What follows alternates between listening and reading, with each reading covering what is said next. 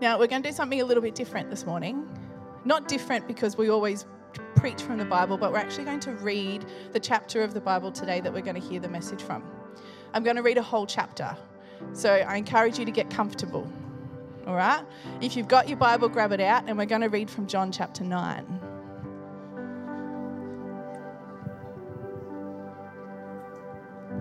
It's 41 verses, people, so get comfortable, okay? I'm reading from the New King James Version. Now, as Jesus passed by, he saw a man who was blind from birth. And his disciples asked him, saying, "Rabbi, who sinned, this man or his parents, that he was born blind?" Jesus answered, "Neither this man nor his parents sinned, but that the works of God should be revealed in him. I must work the works of him who sent me while it is day. The night is coming when no one can work. As long as I am in the world, I am the light of the world." When he had said these things, he spat on the ground and made clay with the saliva. And he anointed the eyes of the blind man with the clay. And he said to him, "Go wash in the pool of Siloam," which is translated sent. So he went and washed and came back seeing. Therefore the neighbours and those who previously had seen that he was blind said, "Is not this he who sat and begged?" Some said, "This is he." Others said, "He is like him." He said, "I am he." Therefore they said to him, "How were your eyes opened?" He answered and said, "A man called Jesus made clay and anointed my eyes and said to me, 'Go to the pool of Siloam and wash.' So I went and washed, and I received sight." Then they said to him, "Where is he?" He said, "I do not know." They brought him who formerly was blind to the Pharisees. Now it was a Sabbath when Jesus made the clay and opened his eyes. Then the Pharisees also asked him again how he had received his sight. He said to them, "He put clay on my eyes, and I washed, and I see."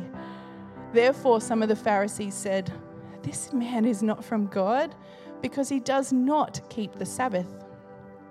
Others said, "How can a man who is a sinner do such signs?" And there was a division among them.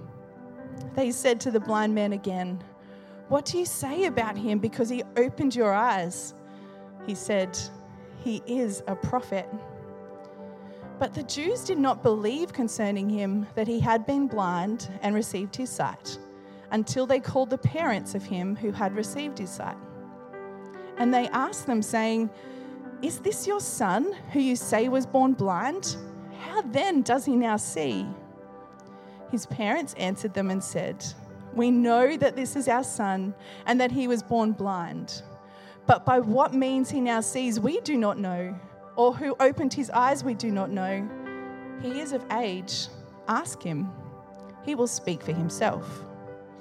His parents said these things because they feared the Jews, for the Jews had agreed already that if anyone confessed that he was Christ, he would be put out of the synagogue. Therefore his parents said, "He is of age. Ask him." So they again called the man who was blind and said to him, "Give God the glory. We know that this man is a sinner." He answered and said, "Whether he is a sinner or not, I do not know. One thing I know, that though I was blind, now I see." Then they said to him again, "What did he do to you? How did he open your eyes?" He answered them, "I told you already, and you did not listen. Why do you want to hear it again? Do you also want to become his disciples?" Then they reviled him and said, "You are his disciple, but we are Moses' disciples. We know that God spoke to Moses. As for this fellow, we do not know where he is from." The man answered and said to them, "Why, this is a marvelous thing that you do not know where he is from. Yet he has opened my eyes. Now we know that God does not hear sinners, but if anyone is a worshipper of God and does his will, he hears him. Since the world began, it has been unheard of that anyone opened the eyes of one who was born blind. If this man were not from God, he could do nothing." They answered and said to him, "You were completely born in sins, and are you teaching us?" And they cast him out. Jesus heard that they had cast him out, and when he had found him, he said to him, "Do you believe in the Son of God?" He answered and said, "Who is he, Lord, that I may believe in him?" And Jesus said to them, "You have both seen him, and it is who is talking with you." Then he said, "Lord, I believe," and he worshipped him. And Jesus said, "For judgment I have come into this world, that those who do not see may see, and that those who see may be made blind." Then some of the Pharisees who were with him heard these words and said to him, "Are we blind also?" Jesus said to them, "If you were blind, you would have no sin. But now you say we see, therefore your sin remains."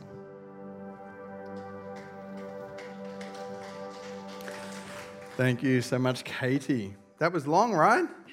That was super long, but it's good. Because honestly, we need to read Scripture in its context. A lot of times we grab a scripture and we take it out of the story and out of context and we preach from there. But if we don't understand the full story of where we actually find that scripture, sometimes we can preach heresy or preach the wrong thing. So it's really good for us to understand the full narrative of what was actually going on there from start of the story to the finish of the story of this encounter this man has with Jesus. And so if I've not met you, my name is Scott. I'm one of the pastors here. So welcome to New Life this morning. But we've just started a 7-week series called Encounters with Jesus. David kicked it off last week. It was amazing. And what we're looking at the Gospels at times when ordinary people encounter Jesus in their everyday lives and what happens to them during and after these encounters. And I love the Gospels because they're not fictional stories, but they're eyewitness accounts of real encounters people have with Jesus and the varied responses to his teachings and to his miracles that are performed. It's not always good. And just like today, some people are transformed by belief in Jesus and others totally reject him, totally reject the idea that he's God. And the Gospels, they're a raw look into humanity, a great place for us to start and totally for us to reflect on our own lives. And today we're going to be exploring, as Katie wonderfully read, John chapter 9. She should read audiobooks, shouldn't she? And so it's an account a blind man and the Jewish religious leaders have with Jesus. But before we get into it, I'd love to pray. So would you please join me? Heavenly Father, I just thank you so much for your word is truth. Your word is full of the truth of who you are, your character, your nature, your goodness. It is a revelation of you, God. So, Lord, I pray that you would help me preach your message with grace, with truth, but also with love. Lord, that in the end they wouldn't look to me, but they'd only look to you, the one who brings life and life in all its fullness. In Jesus' name, amen. You know, some of you have heard this story before, but when I first became a Christian at the age of 33, very, very soon after, I hurt my back really quite badly. And for about 3 months, I was in a lot of pain. I had a couple of bulging discs. And so for 3 months, I was in pain. I'm like, wonder why this is happening to me after I just got saved. Is God punishing me? Is God doing something? And I remember about 3 months in, I'm like, I think I'm good enough to go for a surf again. So I get out, go for a surf. My first surf back, I break an ankle. Literally break my ankle. Then I'm like, great, let's go get this sorted. So I go to the physio, he's like, you've broken your ankle. I'm like, if I go and do anything about this, I'm not going to be able to work. So I just strapped it up every day. It was meant to be healed in 6 weeks. It took 12. So go to the doctor if you have to. I don't do that, which is dumb. But for 12 weeks, I had this broken ankle. And then I thought, this is good enough. I'll just strap it up super tight and I'll go for a surf. So I strapped it up super tight and I went for my first surf, and those 2 bulging discs, one of them I herniated. In my second wave, a herniated that came out from my back and went down between my spine and my spinal cord and was rubbing on my spinal cord and the nerves. And for 12 months, I was in excruciating pain. I would literally go to work and just with like all sorts of painkillers just to get through work and then come home and just lay on the bed. And I remember over that space of time, I remember thinking, okay, I'm a new Christian. I've done 33 years of really ordinary stuff. This is just payback, right? Like God's just paying me back, punishing me for all the bad stuff I've done. That was my theology. It was really interesting over that time, laying in bed for so long, you get a lot of time to read. So I was reading the Bible. And God corrected my theology because when I repented of my sin and put my faith and trust in Jesus, God wiped away my debt. Why would God punish me for what he already punished Christ for in my behalf on the cross? And so I had a bad understanding of suffering in life. And in chapter 9 of the Gospel of John, it starts with a very similar issue. It starts with this question, why was the man born blind? Why has he suffered his whole life? Did it have something to do with sin? In John 9, we read, now as Jesus passed by, he saw a man who was blind from birth. His disciples asked him, saying, Rabbi, who sinned? Was it this man or his parents that he was born blind? Jesus answered and said, neither this man nor his parents sinned, but that the works of God should be revealed in him. You see, Jesus and the disciples just walk along doing their everyday stuff. They're going about their business, and the disciples see this blind man. He's just sitting there begging. And we know that the blind man, he was of age, he was an adult. And he's sitting there in the dust and he's begging. He's been blind his whole entire life. From when he was born, he's not been able to see a thing. And there's no NDIS, there's no special schools for disabilities back then. They were just left in the corner. And we might think, oh, that's horrible. But let me tell you, my father-in-law, he's deaf. He was born deaf. And it wasn't that long ago, we were still doing that stuff. There wasn't amazing schools or amazing education for people with disabilities. They were kind of just put in the corner. They go, what's wrong with that kid? Oh, he's just deaf. And people go, oh, okay. They just leave him there. This is still something that we've only just got into today where we actually care for these people. So we're introduced to a man that's been blind his entire life. He's pushed aside by society and he's even looked down on. And his life has been reduced to actually begging just to stay alive. Why was there no help? Why was there no help that he had to actually beg just to live? Because the common thought was if someone suffered, somehow they actually deserved it. We see this in the book of Job. If you go into the Old Testament, there's this whole book about a man named Job. And he's blessed. He worships God. He loves God. And he has all of this bad stuff just pile upon him. He loses everything. And then his friends come around him to encourage him. Not really. They sit down with him and they're like, clearly you've sinned somewhere. That's why all this stuff has befalled you. They say that he's actually done something wrong. That's why he suffered. And this is what the disciples thought about the blind man. Just imagine spending your entire life rejected, being told that you're not worth caring for, having people look at you with disdain because they believe you actually deserved your suffering. I wonder if he believed it. I wonder if he actually hated himself. I wonder if he felt like he had no purpose in life other than just to try and stay alive. I wonder if he felt like a burden to his family and his friends. I wonder if he was ashamed of himself and his disability. Have any of you felt any of these emotions? Have you ever believed some of them about yourself?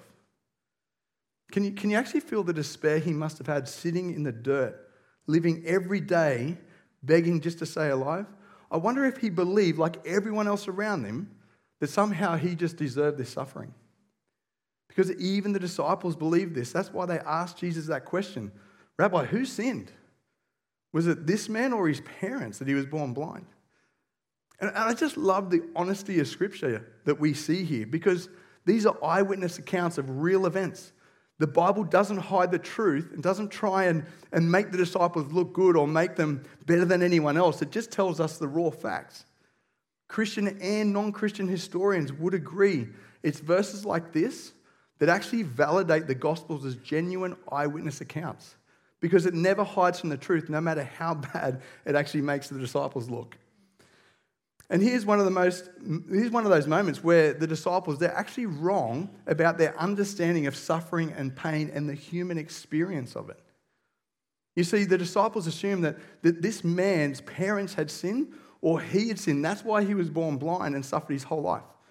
They assumed that he deserved what he was experiencing, not only physically, but also socially too.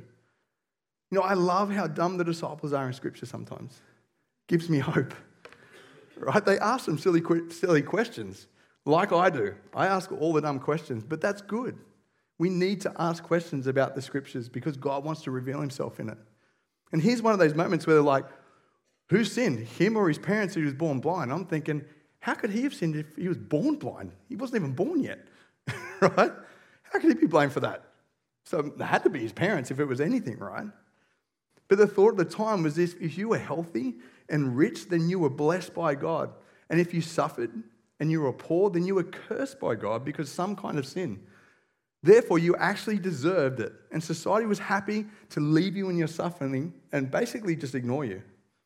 And so the disciples asked Jesus, what's the reason this guy is blind? Obviously, it's his parents or his own sin. And Jesus corrects their theology of suffering and the human experience of it and says, neither this man nor his parents sinned. Jesus is saying that not all suffering is because of personal sin. Now, let's be clear, some of our suffering we face is actually from our sin.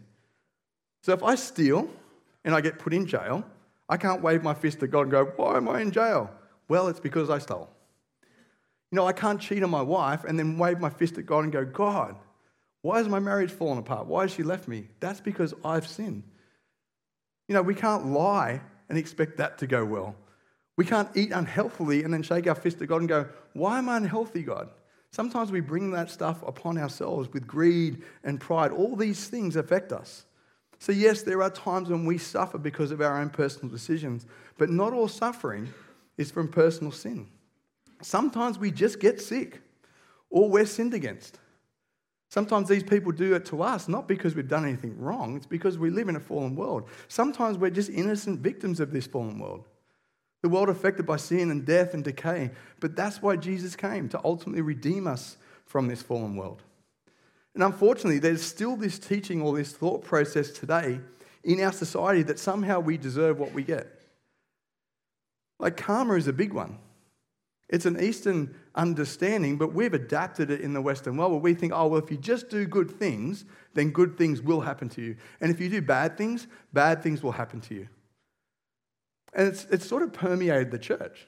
It's come into the theology of the church where just do good things and good things will happen. And if not, good things aren't happening, well, clearly something's happened to you. You've done the wrong thing. And it's manifested itself in different ways in the prosperity gospel. The prosperity gospel, if you don't know what that is if you give God a lot of money, he'll give you 10 times more back. God wants you to be blessed. He wants you to be rich. He wants you to have all you want. And if you don't, clearly there's something wrong. That's not the truth of what Scripture shows us. If this is true, then Jesus and the disciples weren't loved by God. They weren't blessed by God because they suffered. Jesus suffered horribly. But he was loved by God, right? The disciples, every single one of them, bar one, were murdered for their faith. They weren't rich. They suffered. Paul, you read about Paul, he suffered horrendously. Does that mean God didn't love him? Absolutely not. God loved him. Jesus says, you will go through trials and tribulations, but be of good cheer. I'm with you. So Jesus is clearly teaching here that this thought process is incorrect. And Jesus not only teaches this, but he demonstrates it by healing the man. And we read about this miracle and think that that's the main point of the passage for us to go out and do the same. Just pray for people to receive their sight again. I've heard countless messages that that's all this is about. It's just a model for us to go and pray for people. Even teaching that says this is how you actually get people to see. You spit on the ground, make some mud and rub it in their eyes and they'll be able to see. Anyone want to come down the front after the service and have me spit on them? Anyone? No? You're not keen? Does God still heal today? Absolutely. Yes, he does. We believe in the church that God heals today through the power of prayer. 100%. Does he heal people from blindness? 100%. But that's not the main point of the healing miracle here in John chapter 9. And Jesus tells us what the main point of the miracle is. He says, neither this man nor his parents sinned, but what? But that the works of God should be revealed in him. Jesus is saying there's something deeper going on here. Did you know that in the Gospel of John there's only 7 recorded miracles? Only 7. The Gospel of John is different to all the other Gospels. All the other Gospels have multitudes of miracles. But John focuses on just 7. Why? Because John's proving that these miracles, they're signs that Jesus was the promised Messiah. This miracle has never been performed in the human history before. It's a miracle that was prophesied to be performed by the coming Messiah, the Savior of the world. And so what Jesus does, he proclaims when he reads the scriptures out of Isaiah in Luke chapter 4, he says, "This is me." In Luke chapter 4 we read, "And Jesus was handed the book of the prophet Isaiah. And when he'd opened the book, he found a place where it was written, 'The Spirit of the Lord is upon me, because he has anointed me to preach the gospel to the poor. He has sent me to heal the brokenhearted, to proclaim liberty to the captives and recovery of sight to the blind. He has set at liberty those who are oppressed and to proclaim the acceptable year of the Lord.'" And then he closed the book and he gave it back to the attendant and he sat down. And the eyes of all who were in the synagogue were fixed on him, and he began to say to them, "Today, this scripture is fulfilled in your hearing." He's saying, today, this scripture is fulfilled. I'm him. I have come to fulfill this. And you know what they do? They actually grab him and go throw him off a cliff. They want to kill him. Now, the miracle that was performed here in John 9 is so that we would see the work of God revealed through it. That God had actually fulfilled his promise to the Jews to send the Messiah. When we reduce this passage just to the miracle that we can do too, we miss the most powerful point Jesus and John is making recorded in this passage. Jesus is demonstrating that he is the fulfillment of Isaiah. That he is the promised Messiah that they've been waiting for hundreds of years. This is simply just a sign pointing to Jesus. You know, if you drive to the Sunshine Coast and you don't know where you're going, you've never been there before, you follow the signs, right? So you see a sign that says Sunshine Coast on the M1, turn left. You go, cool. You don't pull up and go, this is amazing. I've made it. Look at the sign. It's so cool. It's green and white. Love it. Right? Doesn't. It points to a destination, correct? We don't worship the sign, but sometimes we look at Scripture and we go, it's all about the miracle. This is it. That's not what it is. These 7 miracles that John records, they're intended to be signposts to Jesus is the Son of God. They're intended to point you to a destination, a deeper truth, that Jesus is the Son of God. Billy Graham says the main reason for Jesus' miracles, however, was to demonstrate that God was with him and that he was promised Savior sent from God. So this man, he receives his sight. And after washing off the mud that Jesus had put on him, he receives his sight, and everyone's shocked. They can't actually believe that the man walking around seeing could possibly be him. They're all like, that looks like the guy that's been begging his entire life, but that can't possibly be him. Like, just think about that for a moment. You know someone who's blind, totally blind. They've been begging. They've been led to that place where they beg each day. And all of a sudden, he's just walking around, dodging stuff. Oh, excuse me, sorry. You'd be like, hang on a second. Has he got a twin brother? Because that looks like that guy, but that can't possibly be that guy, right? And then he's walking around. Think about this. You've been blind your entire life. He's like, that's an apple. I had no idea that was an apple. I had no idea it looked like that. Because think about it. If you go blind, you have a memory of what that would look like. If you were born blind, you have no idea. You have no reference. So he would have been walking around like this. Tree. I thought it was just big and round, but it's like hairy. Like he wouldn't, he'd have no reference, right? So everyone's just looking at him going, that can't be him. He's like, it is me. It totally is me. There's absolute shock running throughout the whole area. And the news of this crazy miracle that's never been seen before in human history actually gets back to the religious rulers. And it says they brought him in, who formerly was blind, to the Pharisees. Now, it was the Sabbath when Jesus made the clay and opened his eyes. And the Pharisees also asked him again how he had received his sight. He said to them, he put clay in my eyes, and I washed, and I see. Therefore, some of the Pharisees says, this man is not from God because he does not keep the Sabbath. So the blind man, he comes before the Pharisees and he gives his testimony of what happened. And what we see here is the first stumbling block of the Pharisees to believe that Jesus is the Messiah. And that stumbling block is that Jesus healed this man on the Sabbath. Why is that bad? To understand the Sabbath was set up right at the beginning in Genesis, where God created for 6 days, and on the seventh day he rested. And that command was actually given to humanity because it was given to us as a blessing. It was meant to be that we would work for 6 days, and on the seventh day we would actually rest. We would enjoy life. We'd enjoy family and friends. We'd have time to put our gaze on God and thank him for that. Because God knows through our greed that we will work 7 days a week, and if we have people working for us, we'll grind them into the ground because we want more money. But God's people don't work like that.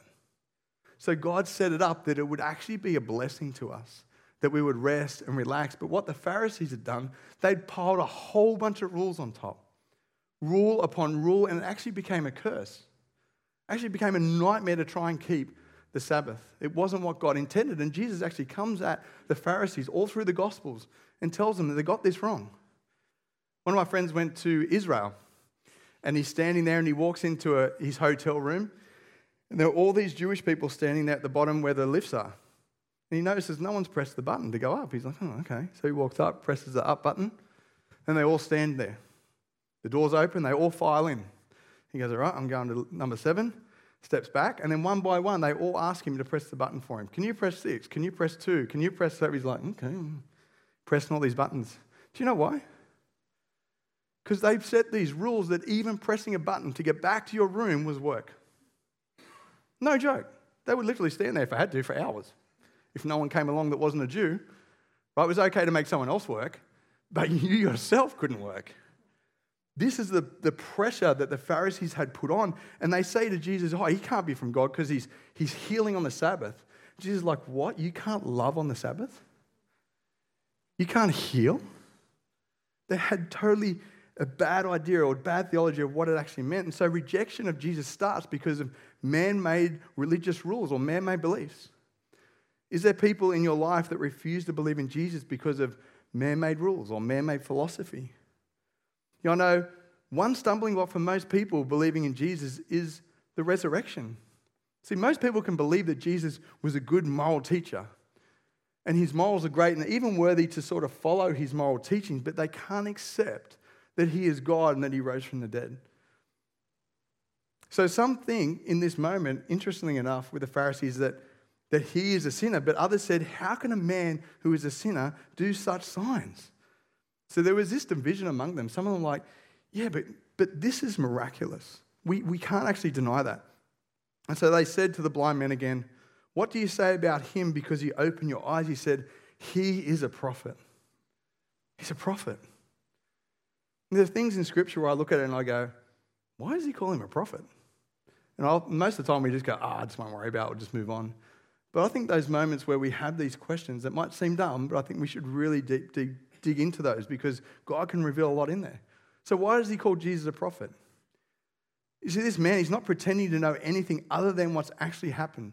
And his conclusion stated here is actually common sense to a Jewish person. Jesus had done something profoundly good and amazing and supernaturally powerful. And therefore, the man believes Jesus is a prophet because it was only prophets in the Old Testament that actually did anything like this. And since he hasn't actually seen or spoken to Jesus since being healed, this is all he can really assume. Then he says in chapter 18, but the Jews did not believe concerning him. They're like, nah, this can't be right. You're lying. You're a liar. So they actually asked for his parents, and they confirm that it is their son. But they're just as confused as everyone else. They're just as confused and amazed that he can actually see. They're like, look, man, it is our son. But we have no idea what happened. You ask him. He's old enough. And so they do. So they call the man again who was blind and said to him, give glory to God. We know that this man, talking about Jesus, he's a sinner. And the answer said, whether he's a sinner or not, I don't know. But one thing I do know, that though I was blind, now I see. And they said to him again, what did he do to you? How did he open your eyes? He answered and said, I told you already. You didn't even listen. Why do you want to hear it again? Do you also want to become one of his disciples? And they reviled him and said, you're his disciple, but we're Moses' disciples. We know that God spoke through Moses, for as this fellow, we don't know where he's from. It's really interesting, the exchange. They start with, give glory to God, which is what he was exactly doing.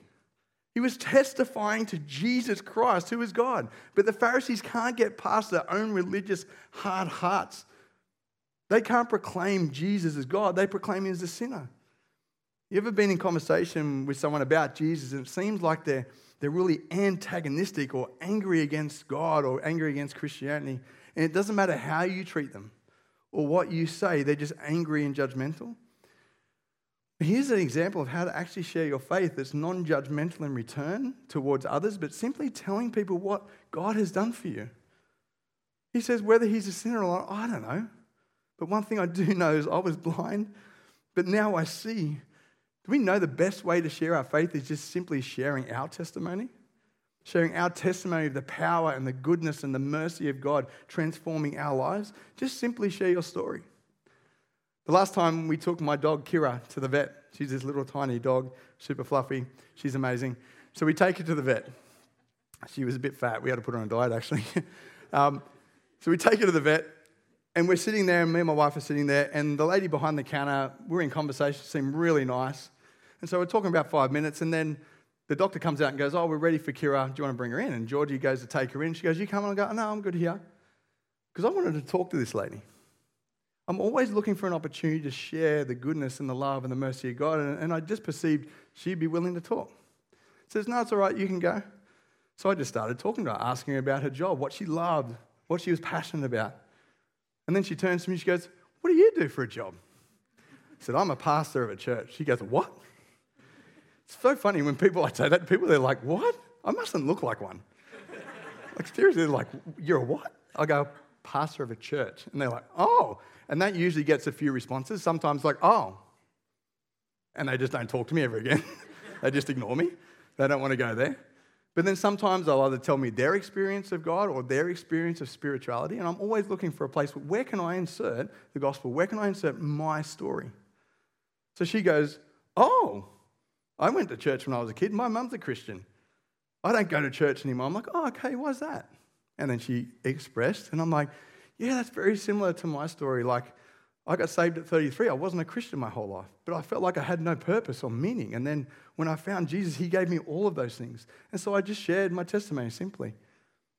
Now, I didn't lead her to the Lord or anything like that, but I'm just hoping that through my testimony, she might go, maybe I want some of that. And this is what the blind man does. He says, oh, one thing I know that you can't change me on. I was blind, but now I see. You know, our testimony is the most powerful form of preaching the gospel. Our transformed life. Once I was a sinner, but now I'm saved by grace. Once I was full of shame and guilt, but now I'm accepted and loved. Once I was addicted, but now I'm not. Once I was selfish, it was all about me, but now I want to serve and love others. Once I had no purpose, but now I have a heavenly commission. Once I was blind to the truth, but now I see everything clearly through Jesus. Once I hated myself, but now I know I'm precious and made in the image of God.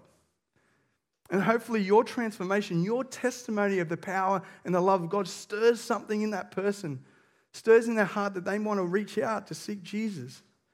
Maybe they think, man, I want some of that too. I could tell you countless stories as being a pastor of people that come to church and go, why did you come to church? Oh, because someone in my life showed me who Jesus was. I saw the transformation in them and I actually wanted some of that. You see, no one can deny the experience that you have with God in your own life. No one can, because it's actually your personal experience. You can always share your story of God's love and his transforming power to witness to the truth. And here's the crazy thing we find in this story, though. The Pharisees are so blinded by their own pride and arrogance that that's what they do. They totally deny and reject this man's testimony and his experience of the power of God. Even though everyone, even his parents, confirmed that he was born blind, even though they knew the scriptures said that the Messiah would come and heal the blind, even with all these undeniable facts, they reject the man, they kick him out as a sinner, and they reject Jesus as the Messiah at the same time. C.S. Lewis says, one of the most cowardly things ordinary people do is shut their eyes to the facts. We do this all the time. We're like, la, la, la, I just don't want to hear it, because that means I'd have to change my life. I don't want to get convicted. So we just deny it, right? And the religious rulers, they have zero humility or desire for the truth in this scenario. What they want to do is they want to protect their spiritual position and their authority. And they know that Jesus is a threat to their spiritual position and authority, both of those things. And because of this fear, they'd already agreed before this moment that anyone who professed that Jesus was the Messiah, they'd be kicked out of the synagogue, which meant they couldn't worship God, totally rejecting Jesus' authority. Albert Einstein says blind belief in authority is the greatest enemy of truth. Sometimes we believe so much in our own authority that we will go so far to just reject truth that's right in front of us. Question is, are there areas in your life where Jesus is a threat to your authority? Are there areas in your life that you're not inviting him in, like work? Where you say, no, work's my thing, and I will work as I work. And if I just got to earn money there, I'm just going to do whatever I've got to do, moral ethics go out the window, I'm not inviting Jesus into that space. Or your relationships, where Jesus says we need to love one another, we need to forgive, and we're like, no, you're not allowed in this space because I don't want to do that.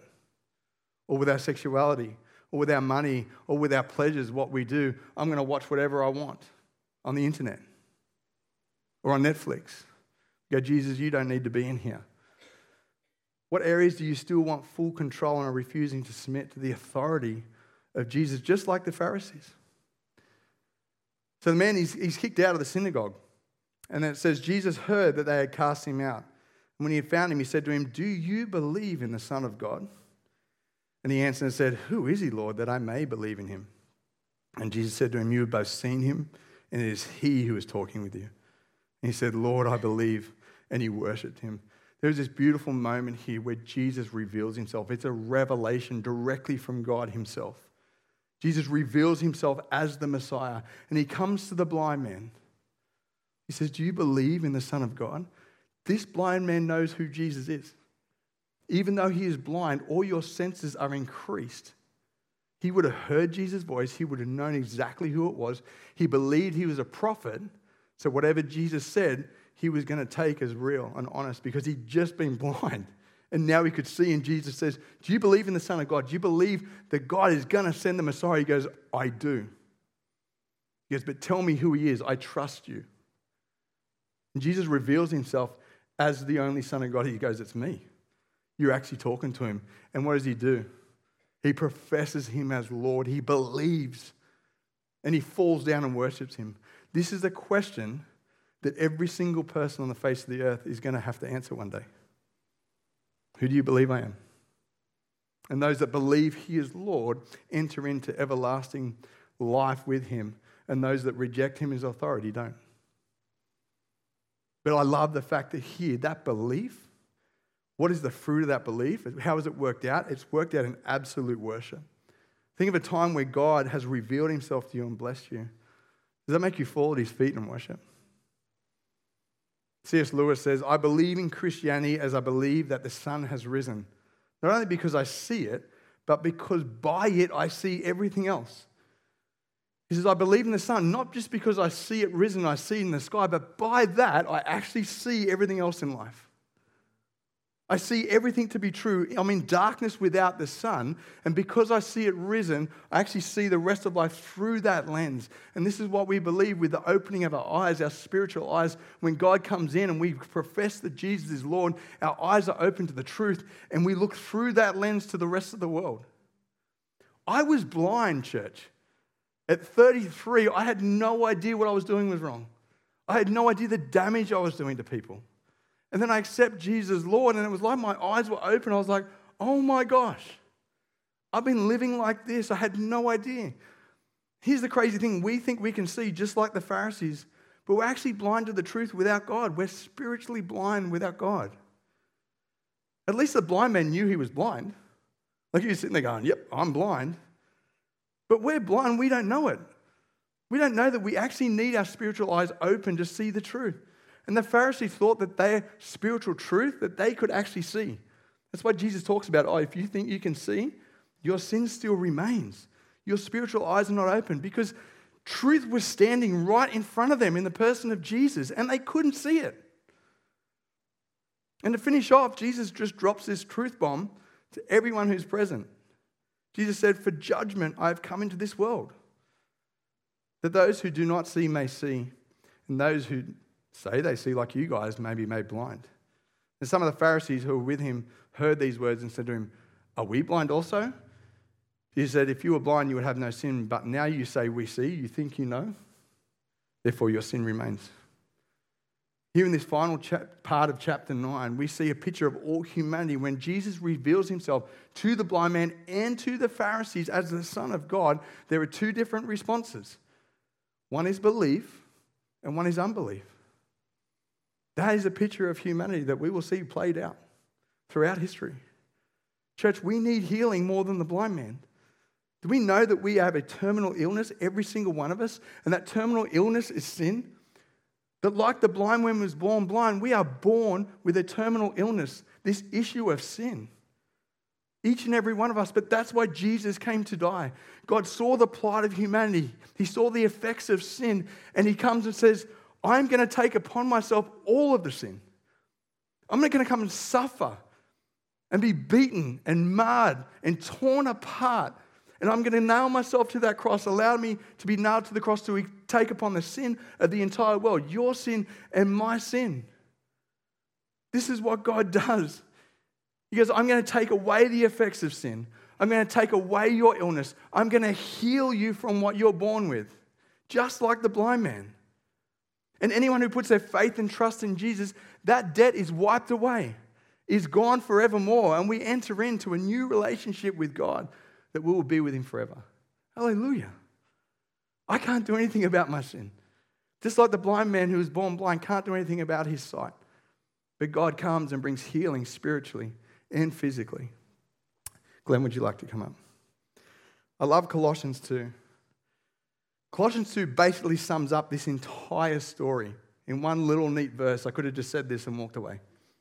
It says, beware lest anyone cheat you through philosophy and empty deceit, according to the tradition of men, or according to the basic principles of the world, and not according to Christ. He's saying, don't be pulled away from that. For in him, Jesus, dwells the fullness of the Godhead bodily. And you are complete, restored, healed in him. And he is the head of all principality and power. This is exactly what we see in this story. Don't let anyone cheat you through philosophy or the tradition of men. The Pharisees got caught up in the tradition. These basic principles of the world that's not according to Christ. As C.S. Lewis said, when we see the sun, we see the whole world through that. So we look through Christ to see the truth. For in him dwells the fullness of the Godhead bodily. That Jesus was the Son of God. That he was God in the flesh. And you are complete and fully restored in him. You have your spiritual eyes open. You are born again by the Holy Spirit. And he is above all principality and power. He has all authority, even over all of your life and mine. We are in desperate need of the healing power of Jesus. You know, when we have our spiritual eyes open to the truth of the gospel, our eyes open to the truth of our sin and the truth that Jesus is God and the only one that can deal with it. We actually see Jesus for who he really is.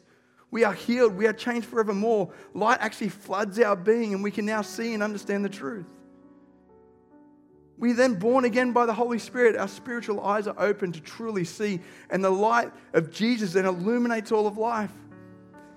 And we see life totally different than we did before. You see, it's only Jesus that could have healed this man from his blindness from birth, and it's only Jesus who can heal us from the issue of sin that we've had from birth. We are just like the blind man in the story, helpless without Jesus. But here in John 9, one life is changed forevermore by the revelation of Jesus, the Messiah. And Jesus is standing before you today through this message, asking you right now, do you believe in the Son of God? Jesus has found you today.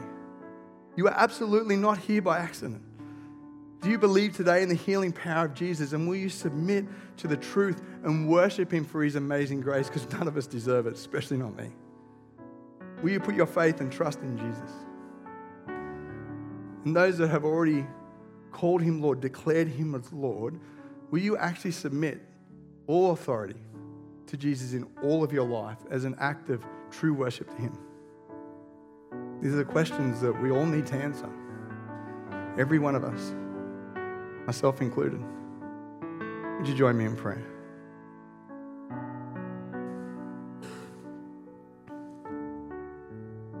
Father God, I come before you, Lord, Just so thankful for your amazing grace that was poured out on my life. Lord, that you opened my spiritual eyes. That I was blind, but now I see you for your beauty and who you truly are. You're beautiful, you are wonderful, you're full of mercy and you're full of grace.